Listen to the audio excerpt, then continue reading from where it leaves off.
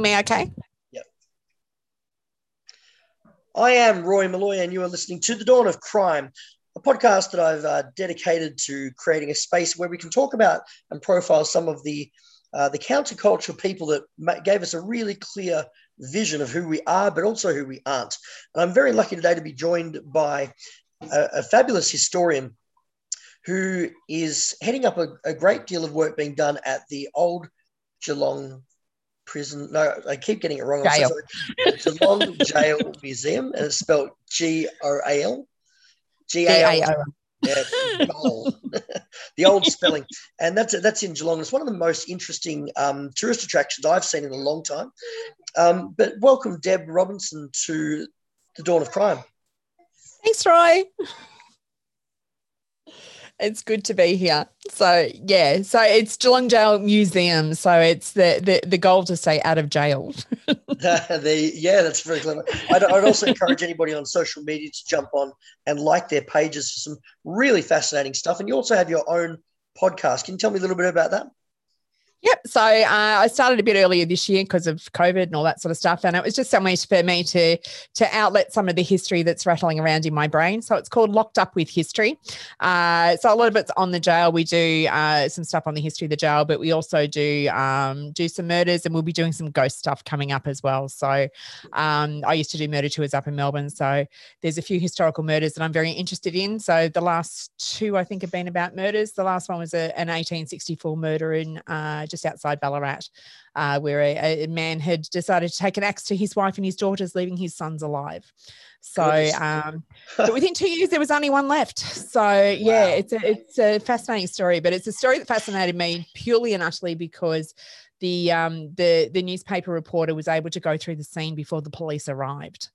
So that was just still blows my mind today that, you know, they go through and you know, back in those days, they were extremely descriptive because that's your main source of news. So it's fascinating. Well, that brings me probably to the topic of today. We are going to be talking about a crook who I came across just like I was just doing my usual rounds of the usual suspects. And I was very interested in the old-fashioned way of nicknaming criminals. Now, Squizzy Taylor is one of my favorites, and it's such a weird name, and it gets its origins in equally colorful context, but Squizzy, you know. And I heard that name first when my dad, I was a kid, and we were watching something on television in Hong Kong where I grew up, and it was about Al Capone, and it had such a ring to it, doesn't it? But I think we've been taught that it has a ring to it. Whereas my dad then said, we had our own. His name was Squizzy Taylor, and it just had that haunting kind of presence, you know. It traveled with me. Moving down that path, I now find myself researching all kinds of colourful people, and I thought, I wonder where some of the other crook names are. So I Google searched King of Thieves in the newspapers, and it led me to a bloke called the Plum. But that's where it just kind of stopped for me.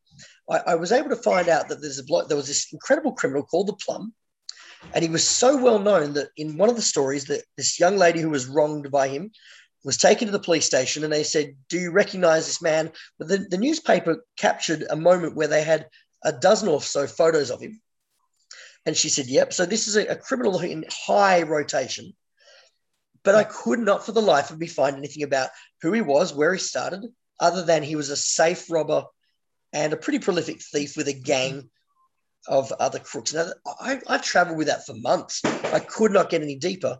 And then I met Deb Robinson. I like saying your first and second name like a celebrity, like Bo Derek. Everybody does. Hulk Hogan, you know? So you're Deb Robinson at the goal.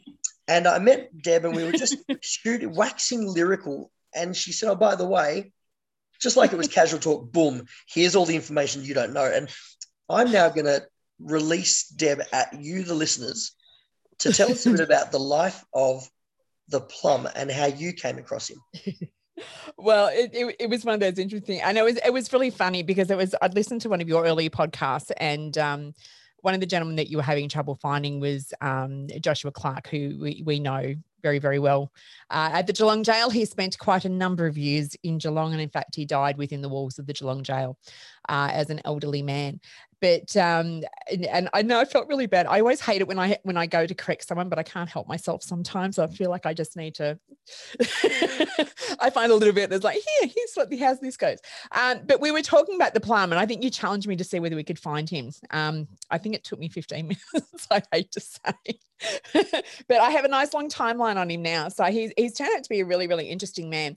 And the big crime that he was known for was the 1892 Albert Park railway robbery.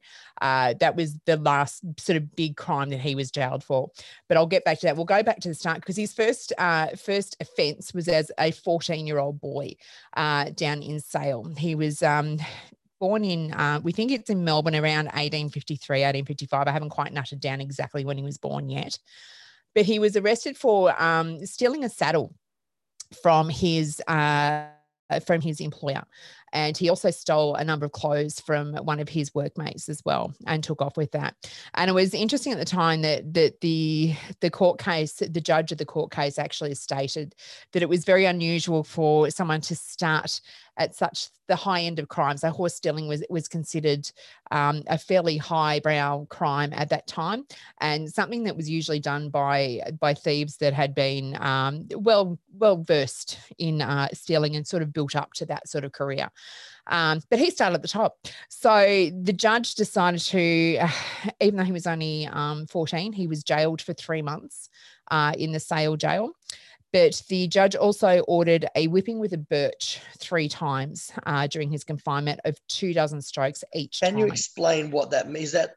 Explain what a birch is and the so kind a of context of that. Yeah, so the birch was basically corporal punishment was still a big thing that was used, especially with younger criminals. They thought that the birch was a lot kinder to them than the cat of nine tails. Now, the cat of nine tails is something that had been handed down from, I think, about the 1600s. It was a sailing or a naval tool of punishment. So for those who don't know what a cat of nine tails is, it's a long handle that has 9 strips of usually hemp or rope attached to it. Into each one of those ropes is a knot. And depending on how aggressive your punisher was, it has been known that they would put pieces of glass, pieces of shell, anything like that to rip open your back. It's designed to rip open your back. The judge in this case with the plum decided that he would be a lot kinder, that he didn't think the cat was warranted. So they used a birch instead. So the birch was a piece of birch that was very long and very thin, and it was generally applied across the buttocks. So usually the bare buttocks. The other thing they did with it, which is in relation to how young he was that it was to be done in private in the governor's office. Now, so that's an upgrade though, isn't it? Yes, and so that was done as because he was so young. Goodness. So normally, if he was a bit older, it would have been done in public, in front of the rest of the prisoners and the staff. Now, you sent me his rap sheets, which I was just blown away to see. He's not an unattractive guy, but you'd walk past him in the street and not notice a thing, would you? There's just nothing about him that, like you sort of, the newspaper reports that, he's the king of thieves and he's this really, hard one to find and all that. You would have thought that he'd be, sort of very noticeable, but he actually sounded wasn't. Glamorous. They wrote him up in a glamorous way. But one of the photos it's in his mug sheet has him with his hands on display because he's lost a finger. And it occurred to me that when I was growing up, I remember my grandparents' generation. I can think of 3 men, my grandfather included, my grandfather was missing the tops of 2 fingers on his left hand and half of his ring finger on his right hand. Yeah. Well, the first one was from a belt in a factory in Fitzroy in the early century, and the other one was from a fan belt in the front of a car. And it was very common for people to be missing digits, but we don't have that so much now. And that's one thing. So if you look at their rap sheet, it actually states they have to write down any of the identifying marks. But one of the things they did, especially around the 1880s, you'll notice with a lot of the mug shots, is they actually started to photograph them with their hands on display. And it was just having that photographic evidence of those specific marks and that to help them identify them. Now, these days, you can put a photo up on the internet and it's gone around the world in 10 seconds. Back then, it was relying on the gazettes that were going to the police stations in different states to be able to pick up on these criminals, especially if they were crossing the border, which happened a lot in the early days, especially between New South Wales and Victoria. There was quite a lot of crossing over. So sometimes the only way that they could be identified, because it was easy to change your name, you just started using a different name. There was no, like today we're so used to handing over photo ID or, three items of things with our name and address on it to prove where we live and who we are. Back in those days, it was just literally you started using a different name. And it really amused me. Yeah. And so we've got a guy who's come out of a pretty, I have to imagine he would have been a young crook as well, because what we don't have usually is any evidence of what they did prior to being 18.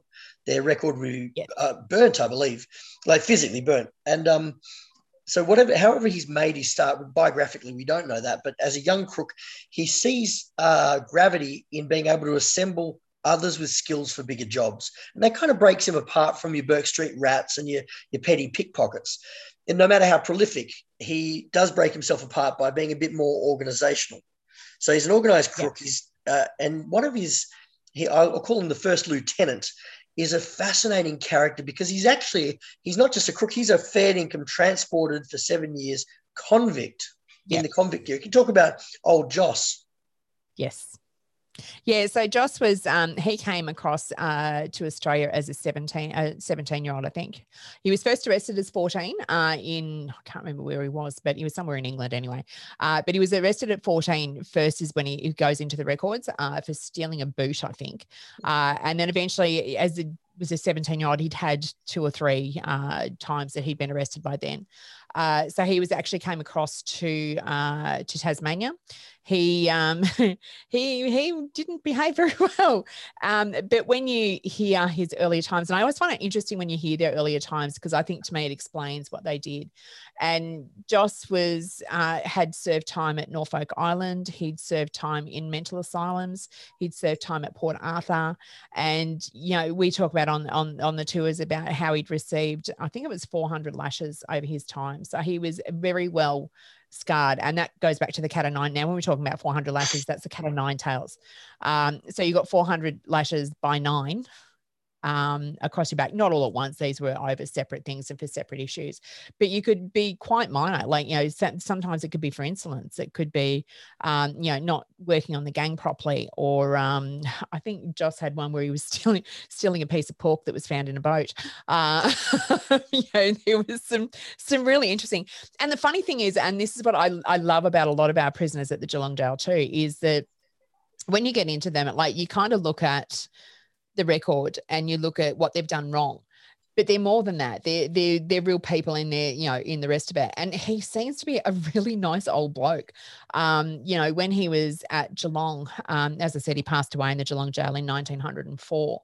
And the last crime that he was incarcerated for was actually one he'd done with the Plum. They'd been caught on caught stealing from a property, I think. And he'd been sentenced to 4 years, and he was only 2 years into that sentence when he died, but he was 82 years old. And his record expanded over, I think it was 57 years. What do you reckon he brought the gang? So each person has their own specialty. What did Joss bring the Plum gang? I reckon he would have been more of a mentor. Although he was still very much in the thick of things with stealing. As I said, he was still caught stealing with the Plum with his last charge. But given that he was so much older than a number of the rest of the gang, I think he sort of would have been like the teacher, the mentor. I suppose you could equate it to maybe like a Harry Power type thing with Ned Kelly. That sort of feeling. That's kind of the feeling I get. Joss did spend a lot of time incarcerated, and he was quite institutionalized, I think, from that. He didn't know how to go straight. So it's almost like a game at that point. I get out and I've got to beat the system, and as fast as I can with as much loot as I can, and hopefully get away with one of them. That's about their mindset. Yeah, well, the Plum was very much, he was sort of in it, like, as I said, the first charge we had in 1867 with the horse stealing. And then he was in, it's 1871, 1873, 1881, 1883, 1887, 1892. And it wasn't until the big robbery of the Albert Park railway station that he did with 2 other men. And it wasn't until that one that he actually was given a really decent sentence of 10 years. So let's And go straight to that. He's growing and growing, and this is where he starts to, and he does break apart. He organises different crews in smaller ways, but this is where he really starts to plan advantageous stuff. What is the Albert Park crime? So the Albert Park robbery was basically, there was three of them. I think there was four of them, because one turned state's evidence. But there was four of them that turned up. The interesting thing about it was they could actually, when the police turned up to investigate it, so there was two safes that went missing. The safes contained, sorry, excuse me. The safes contained about £352 in them. The difference with this crime was, instead of cracking open the safe where it was, is they actually, the police found the marks of the carriage that had been taken up to the door of the railway station, and then the two safes were hauled onto the carts and they were taken away from site to be blown open. Now, the safes were actually found empty about a mile away on St Kilda Beach. And I think the cart was found nearby as well. So they found all the evidence of it, but they didn't find who it was initially. It didn't take them terribly long. And when they went to court, what I find really interesting is the sentences that was given to the three men that were convicted of this crime. So Samuel Butt turned evidence against them. He'd been one of them, but for some reason he turned against everybody. Obviously, he was given a reasonable deal by the police. And I haven't sort of traced what happened to him afterwards yet. But what I did find interesting was the three men that were convicted. So the Plum, of course, was sentenced to 10 years for this crime. The other two men were involved didn't have as substantial records as the Plum. They received 12 months and 3 years, but the Plum got 10. And the judge actually said to Plum, this was his reasoning for giving him such a hard sentence. And he's got, what's the good of leaving you at liberty for the purpose of concocting and assisting in the commission of crimes against honest people? And that was his reasoning for giving the Plum so much longer than the others, even though they'd all done the same crime. And it was sort of the one that, it sounds like it kind of broke the Plum a little bit. So when he got out, which he didn't get out, I think, until 1901. Did he do all 10? How many years is that? Did he do all 10? He did 8. Yeah, it'll be early for you. Yeah, so he did 8, which up until that time, I think the maximum sentence he'd received was 5. And this is a time they'd actually already brought in pretty much like the remissions that we can get today for good behaviour. So there was a mark system while they were in prison. So they'd receive 3 marks a day for how they worked, how they behaved. And I can't remember what the third one was. There's a third group. So you could earn up to 9 marks a day. Those marks would then add up to a number of days off your sentence. So obviously Plum had done fairly well. So he got out after 8 years. So he was released in October 1900. So he'd done the full 8 years, which is still a long time. And especially at a place like Pentridge, which in these jails, if you've been inside any of these old colonial prisons, they're very small, they're very cold. There's just nothing. You're putting to hard labor every day. Now, what's that like? What's the? Because when I was at the jail, your jail, I went into one of the cells, which it's a fascinating experience. If you're in Geelong, you've got to get down to the jail museum. I shut the door behind me, and it only took me about 3 seconds to feel encroached upon and claustrophobic. I can't imagine 8 years of predominantly that. What's the hard labour? What do they make you do? So hard labour, it sort of depends on what you are, but rock breaking seems to remain one of the big ones. So that's taking lumps of bluestone and with a hammer breaking them down to small pieces. Is that for train lines? That would be for trains predominantly. Yeah, it was in the early days. It was for roads as well, but it could be for train lines. It could be for anything. So it would just be lopped down. But they would have frames that they would have to put the pieces through, and they had to be smaller than that. Another type of hard labour punishment was what they call picking oakum. And this tended to be more if the weather was much like today where it's miserable outside, or for the older prisoners. They would be sat in a room with a tool that just looks like a pen sort of length, pencil sort of length. And they would have to pick apart, the oakum is the ropes from the ships. So those big, thick ropes that are covered with, sea life and filthy dirty, they would have to pick them apart. and then the result of that would be used as caulking in boats from then on. But it would be one of those. It's just, I suppose the thing with hard labor is it's just brain numbing, repetitive tasks. And I think the brain numbing is the thing. They probably broke him down in that 8-year period. So we get a new version of the Plum. He doesn't disappoint us by going straight at any point. He comes out of the clink, and he's an older version. But then we see him. Is it called ringing the tills or ringing the change? Yeah. So initially when he first comes out of jail, I think he's still quite broken for a couple of years. So he did end up back inside for a short stint for vagrancy. So he had nowhere to go. And I think that's the other thing to remember is when the Plum was released from jail in 1900, these days there's a lot of support systems around them. There's welfare payments and stuff like that to help them go straight. Back in these days, there's nothing like that. So you come out of jail, you've got the pittance that you've earned for your hard labor, what you've been doing in jail. Potentially you've had to pay for your own clothes as you leave, because if they deemed that your clothes were unfit to give back to you at the end of your sentence, then you would have to purchase your clothes to be able to leave the jail with. So sometimes there's not a lot of money left, and that seems to be what happens for about the first 12 months or so. Then he seems to go back to his old ways. That's when we start to get breaking into shops. So there was one with Joss in 1902. He broke into, the pair of them broke into a shop in Spencer Street and stole a quantity of tobacco and some pipes and things like that. So that was the Joss's final sentence. That was when he went to Geelong to die. And the Plum ended up, I think he served about 12 months or so. Served a couple of years, and then he came back out again. He actually, in 1906, he actually begged to be sent back to Pentridge, as he just said to relieve himself of the stress and the strain of trying to battle for a living. He just couldn't find work.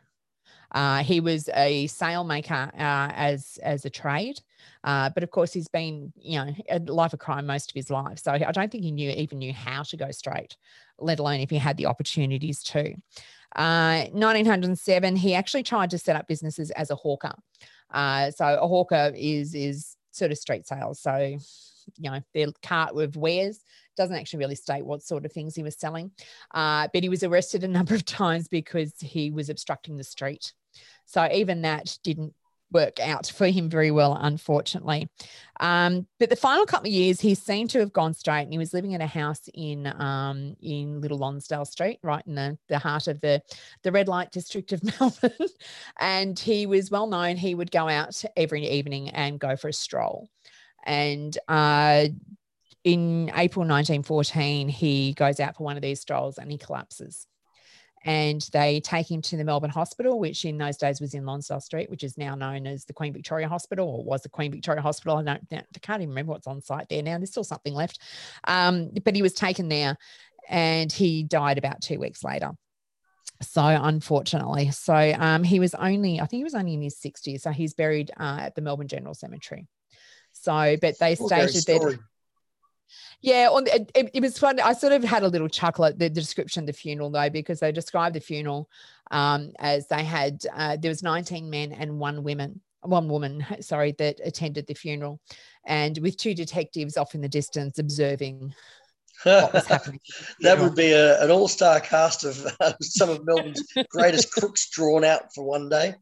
It didn't actually say. One of the things that used to make me laugh is when he was sort of full on, and they actually had one of the policemen, I think it was Detective Guthrie, who infiltrated the gang and undercover, and he went by the name of Dick the Needle. We were talking about alias there before. It's a fantastic name. Yeah, so he was Dick the Needle. I haven't worked out why he was Dick the Needle yet, but he was Dick the Needle. So they're fantastic names, aren't they? I just love it. Look, prostitute names are another one I love. So I love looking up prostitute names because they're just as fascinating as and for those of you just joining us, Deb is also the mastermind who was able to crack, I reckon, the hardest nut I've ever encountered in my research days by naming the true identity of Dolly Gray, one of the greatest figures of our red light history. But on this occasion, Deb, thank you so much for walking us through yet another fascinating case. And the Plum is just one of those cases that I'll write up one day. But what a great head start you've given me. I have no idea how you did it, but well done. And it's just one of those things. It's my staff call it my superpower, that I seem to be able to hone in on the right track. So there's no question they always right. They are right. And there's always joke around. That's my superpower. You've been listening to The Dawn of Crime, and head over to my author page, which is Roy Malloy Author on Facebook. You've got to actually write the word author. Deb, the name of your podcast and other places they can find you. Yeah, so Locked Up with History is the podcast. So you can find at lockedupwithhistory.com.au. You can also find us at geelonggaol.com.au or twistedhistory.net.au. Thanks, Deb. No problems. Thanks.